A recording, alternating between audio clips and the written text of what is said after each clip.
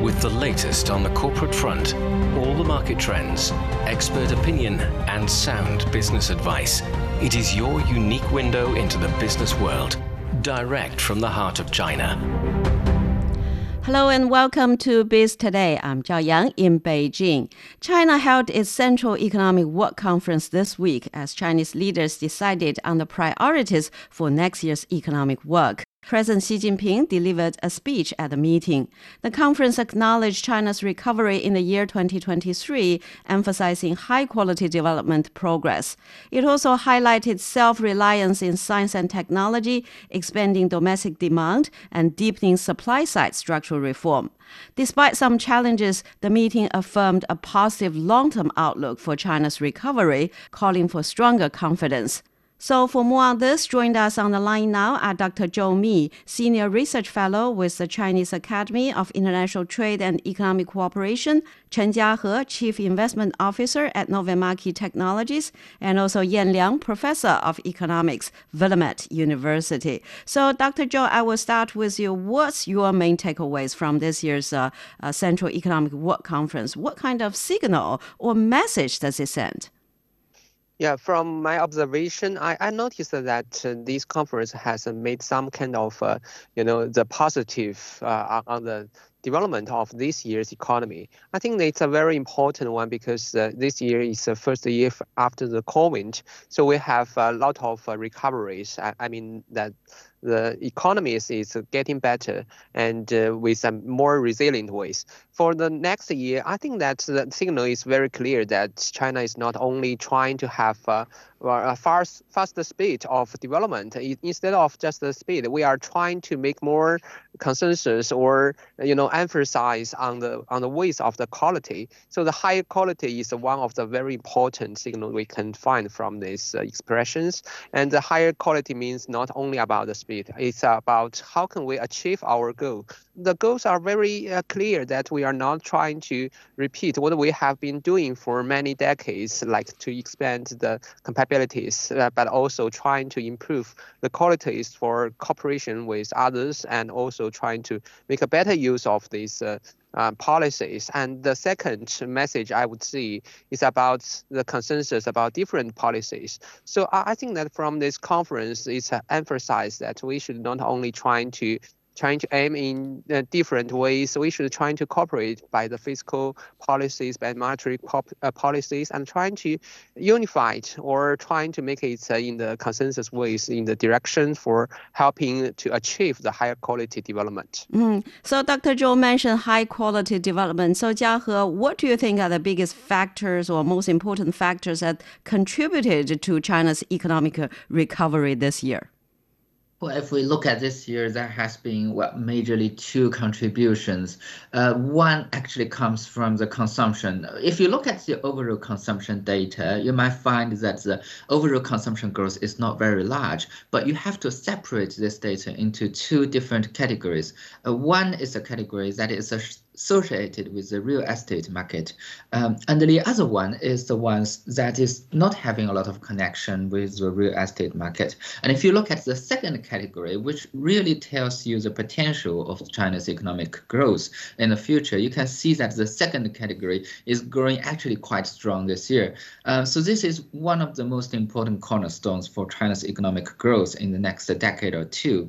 Another area comes from the new industries, as we call it, like green economy, environmental protection, production of own computer chips, these kind of things. So if you look at these economic sectors, they have been developing very rapidly this year.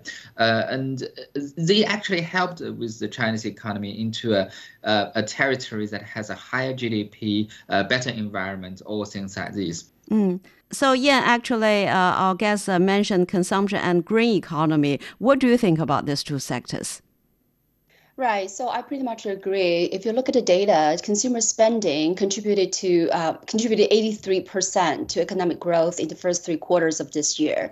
So what that means is the consumption is really driving the economic recovery. And the kinds of consumption we're talking about is not only the consumption of services, which is typically associated with the reopening of the economy. We see more tourism, we see more people, eating out and so on and so forth. But we're also seeing increased consumption on, for example, smartphones. In October, the smartphone sales increased by 18% year on year. And we're also seeing automobile sales, especially the new energy vehicles, that jumped by 37.5% in October year on year. So we are seeing the kinds of consumption demand that is growing. And despite, all the other headwinds, we're still seeing quite strong consumer demand, which is very helpful for economic recovery. And the second point is, yes, I agree. So a lot of these, high-tech sectors, they're also very much related to the green economy. So we're looking at solar batteries, lithium-ion batteries, and also EV, and all of these are growing rapidly, in China and also in the export markets as well. So I think, yes, the high-quality growth means that we're going to continue with industrial upgrading. We're going to continue to build the green transition. We're going to continue to engage in the so-called high-level opening, but then also trying to lifting, people's living standards in the same time. So, Dr. Zhou, so on expanding the domestic demand or the consumption, the policymakers said that the work should be done to increase the domestic demand and create an environment where consumption and investment promote each other. So how do you interpret that goal? Yeah, for the consumption, I think that consumption is one of the main forces. If we are trying to look at some of the developed economies, they are transforming from the manufacturing-driven economies to a consumption-driven economies. I would say that consumption is one of the very large potentials for Chinese market because we have such a large population. And what's more, there are so many diversification about the differences in the different regions in China. Like for the western part of China, they are trying to improve the urbanization rate quite a lot. So they are developing much more possibilities for the consumers to consume. Well, as the experts has expressed that we have some new products and services that providing the consumers so many more interesting areas to consume.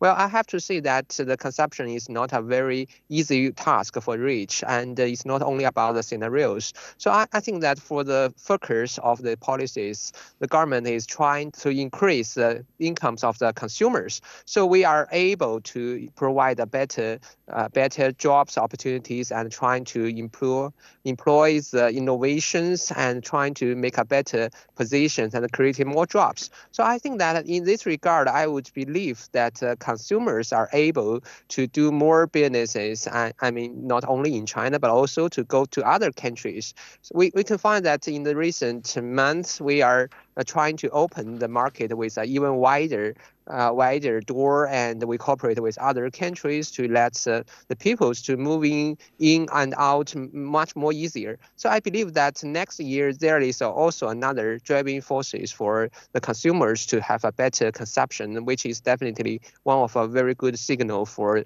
the consumptions to continue its sustainable growth. And Dr. Zhou, so given all the internal and external environment for China's economy, the meeting said that overall favorable conditions outweigh the unfavorable factors in China's development. So what do you see as the favorable factors that will continue to support China as a major contributor to the global economy? Yeah, I think that China is still one of the provider of the manufacturing products. That is one of its advantages because we are so good at producing the manufacturing products. And no matter what some of the the labor-intensive industries maybe change its supply chain, but we are still one of the most important one to supply these many manufacturing products and also those for the consumers. Well, the second is that China is a very important innovative center. I mean, it's not only idea-oriented places, but also created so many rooms for the foreign direct investors and also Chinese local companies. They can cooperate in many areas, and you can find that there are many new areas, not only the free trade zones like what we have proposed in Xinjiang and in some other provinces, but also some other kind of forms to promote the cross-border e-commerce, the import, and some of the innovation-based development. So I would say that the center for China to create more new ideas is in this way.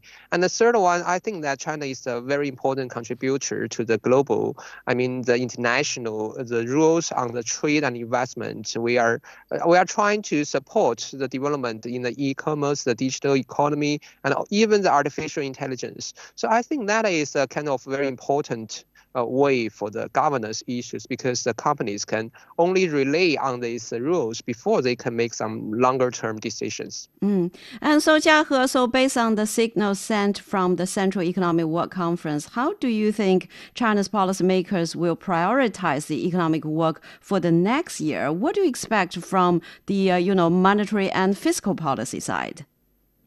Well, I think we have quite many priorities. I mean, it's very hard. Well, if we want to say there is one priority, then that is what we call sustainable growth. We want the growth with a sustainable speed, so that this growth can be continued in many years, not just having the growth rate next year. And if you separate this task into different categories, you see multiple tasks actually facing the Chinese government.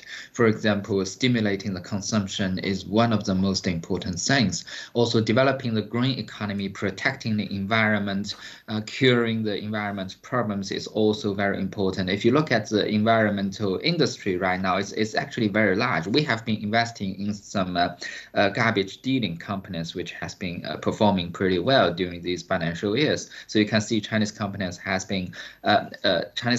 really have been investing a lot of money into these categories. And it's also the important category of developing the computer chips, all these kind of things. We have to build our own chips in case that in the future our importing of the computer chips or mobile chips are blocked again, which is possible. You never know what happens in the next decade.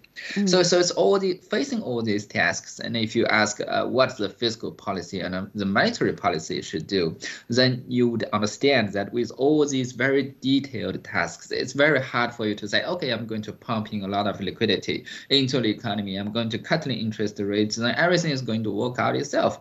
It's pretty hard for you to do that because you have all these detailed tasks to do.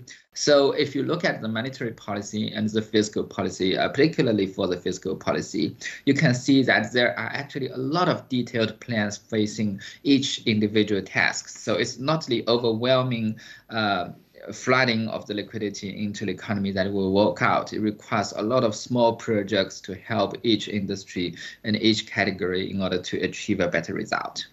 So, Dr. Zhou, actually officials say they will implement a proactive fiscal policy and a prudent monetary policy, which they describe as flexible, moderate, precise, and effective. So how do you explain that? We know that the situation is very complicated. There are so many different opinions on the policies. Like for the monetary policies, China, United States, and some other countries have different preference and also the attitudes towards these policies, which has a very important impact on the international flow of the capitals. And for the fiscal policy, I would say that China has recovered from the COVID, and for this year of 2023, we have worked so much to trying to address the tasks that we have been left in the COVID. But for next year, I think that is a greatly change of the direction. We are more encouraging some of the higher quality development that is based on the ability not only for the infrastructure but also for the human resources. So I think that the monetary policy and fiscal policies, they need to be coordinated, which is a very important signal I would hear from this conference, that they are trying to make a direction much more depending on the situation of the domestic market. Well, China is a very responsible country. We are not only trying trying to spill over our risks to other countries, but we have to take care of the risks coming in. So we are very cautious about that, and that is also one very important part in this conference, that we are trying to address the big risks, and we are trying to resolve these risks to prevent it from going around and attack the real economy.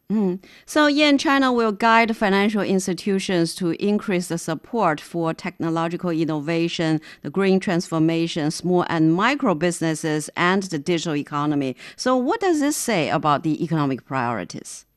So I think the priorities are two. One is to continue to promote stability and to prevent any financial risks.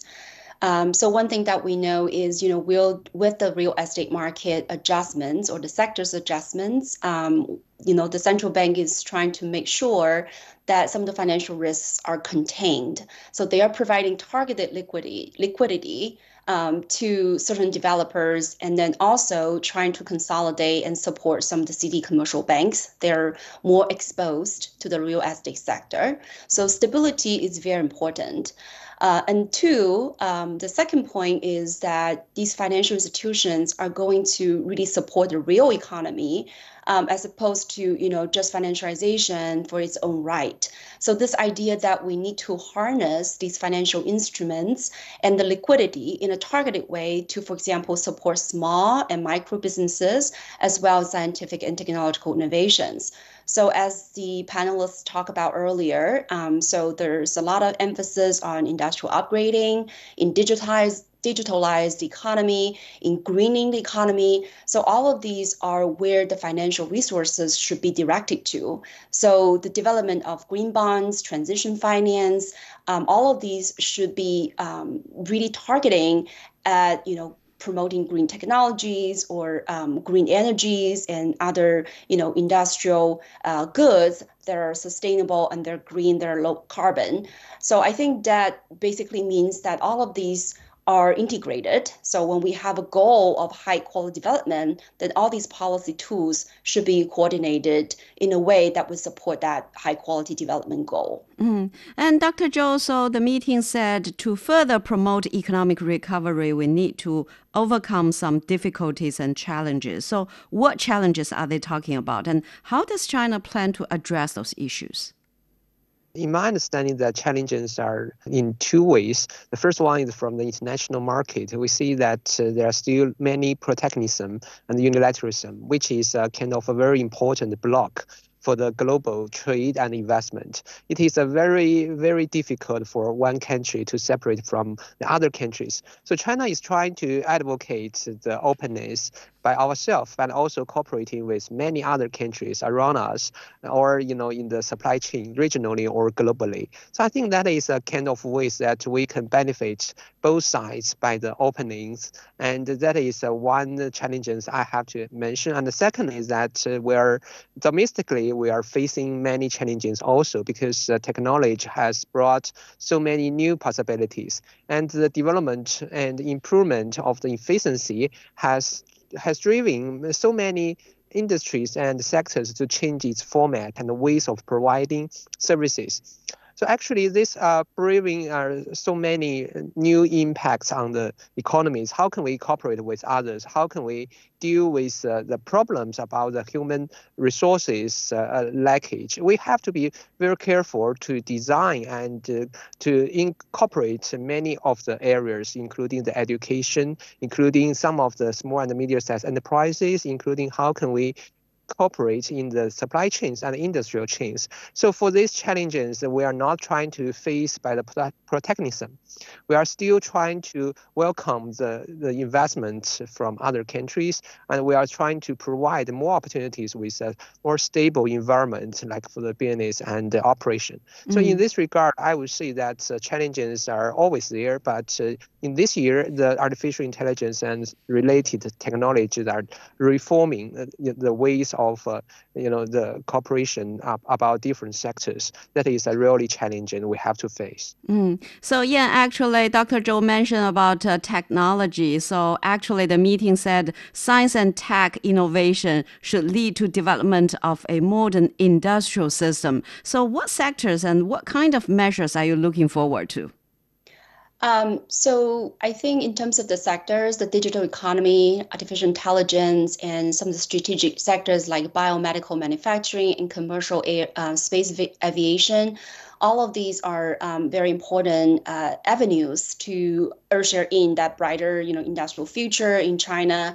So going back to this question about, what are the favorable conditions in China? So I think what is very important is China has established a very strong industrial base with all the infrastructure, the very complete supply chain, the very skilled workers. So all of these would help to continue to promote innovations and industrial upgrading. So I think, many of these leading sectors will play a very important role to have the positive spillovers to other sectors.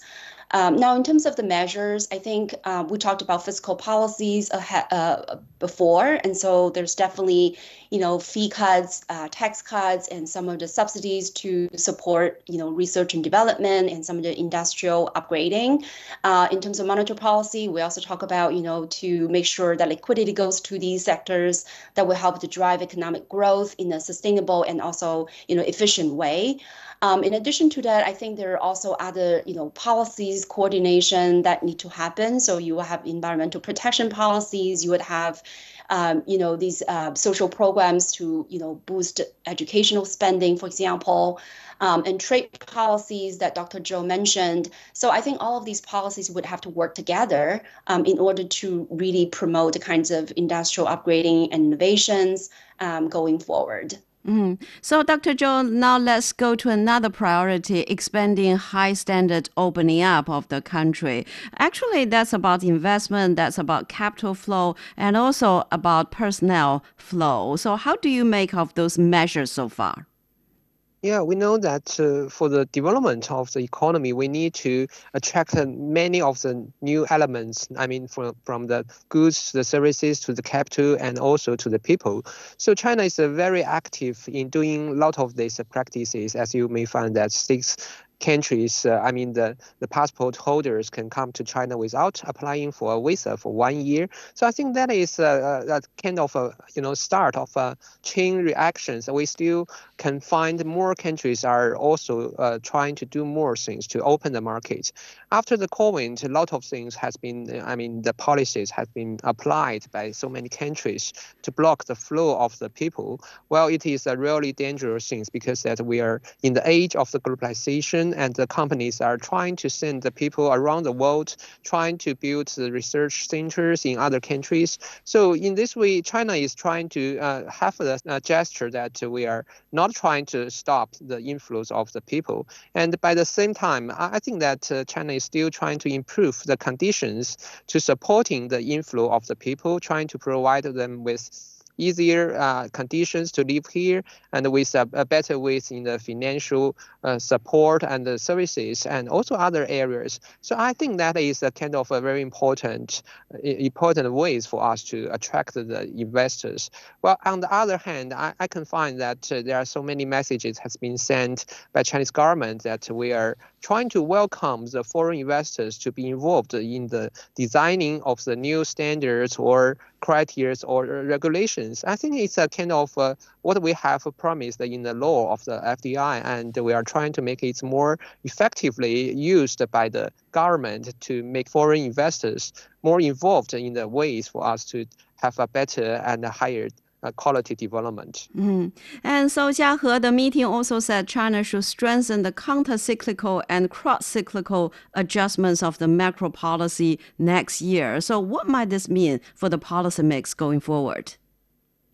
Well, when we talk about counter cycle and stuff like that, it's always mentioning too that the long-term viewing of the economic policy, which is to say that, in the economic history around the world, we have seen that so many economic policies have actually been made with a very short-term view. For example, okay, you want the inflation to go downward this year, so we're going to strengthen the liquidity, and then that caused the economic slowdown, which was what happened in 1929, if you remember. And Some people say, okay, we want a free economy and we want to pump liquidity into it, and we want everyone to do whatever they want. Okay, so people wrote a lot of financial derivatives, and that caused the 2008 global financial crisis. So that is to telling you that if you are talking about economic policy, you have to consider its impact in the next 3 to 5 years, or even 5 to 10 years. So this is what the Chinese government has been trying to do. Actually, in the global financial market, it has been this kind of counter-cycle or cross-cycle economic policies that Chinese government has been doing has actually been praised quite significantly by many famous investors. And yeah, so towards the end of the year, we are seeing more international institutions adjusting their forecasts for China's economic growth this year upwards. And this is showing how the international community is recognizing China's efforts and its recovery pace and its contribution to the world economy. So yeah, what do you make of that? So I think that goes back to the question of the favorable factors, the beneficial kind of the contributing factors to China's past growth. And so I think we talked about, the very solid industrial base, the very skilled and efficient working class, also a lot of the determination for policymaking and the policy space for monetary, fiscal, industrial, trade policy maneuvers. So I think all these are contributing factors for China's economy. But of course, there are challenges. The challenges include, the lack of effective demand, the overcapacity in some sectors, and also some financial risks, and so on and so forth.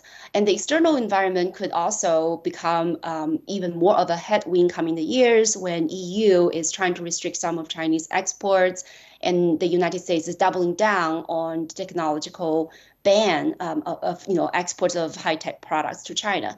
But that said, I think understanding all these challenges, I think this conference still does a very good job in consistently pushing forward the high quality development and come up with really sensible policy sort of suggestions, which is, again, not to just focus on the short-term cyclical factors, but also really with an eye looking at the long-term, the structural factors that will continue to provide the impetus for China's long-term growth.